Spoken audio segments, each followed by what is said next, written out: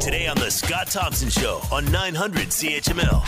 Buenos dias, mis amigos. Scott Bradley in for Scott Thompson on The Scott Thompson Show. Hope all is well. We have a huge show for you today. Just this morning, there was a press conference with the NDP, with Andrew Horwath, the leader of the NDP, who this was about the LRT. And it's about a document that the Spectator got and the NDP got as well. Now, it's a heavily redacted document, a lot of black lines in it, but it raises questions about whether or not the $5.5 billion price tag that the Ford government has put on building the LRT and maintaining the LRT is accurate. And this is the number that was given when the project was shelved.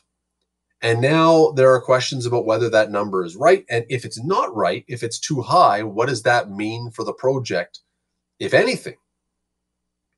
Let me bring in Carl Anders. He is VP of Community with the Hamilton Community Benefits Network, and he is with Raise the Hammer. Carl, thanks for doing this today. Appreciate it. Oh, thank you so much for having me, Scott. I don't want to put any words in your mouth here, but I'm guessing your position based on this report that we now know something about, because we haven't seen all of it, but your position would be the government fudged the numbers to create an excuse to get out of building the LRT? You don't have to put words in my mouth. That's been my position actually since the Ford government canceled the project. The original price tag was $1 billion for infrastructure and about $3.7 billion over the life cycle of the entire project.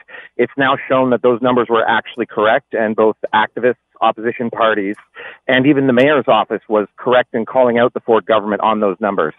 The Scott Thompson Show, weekdays from noon to 3 on 900 CHML.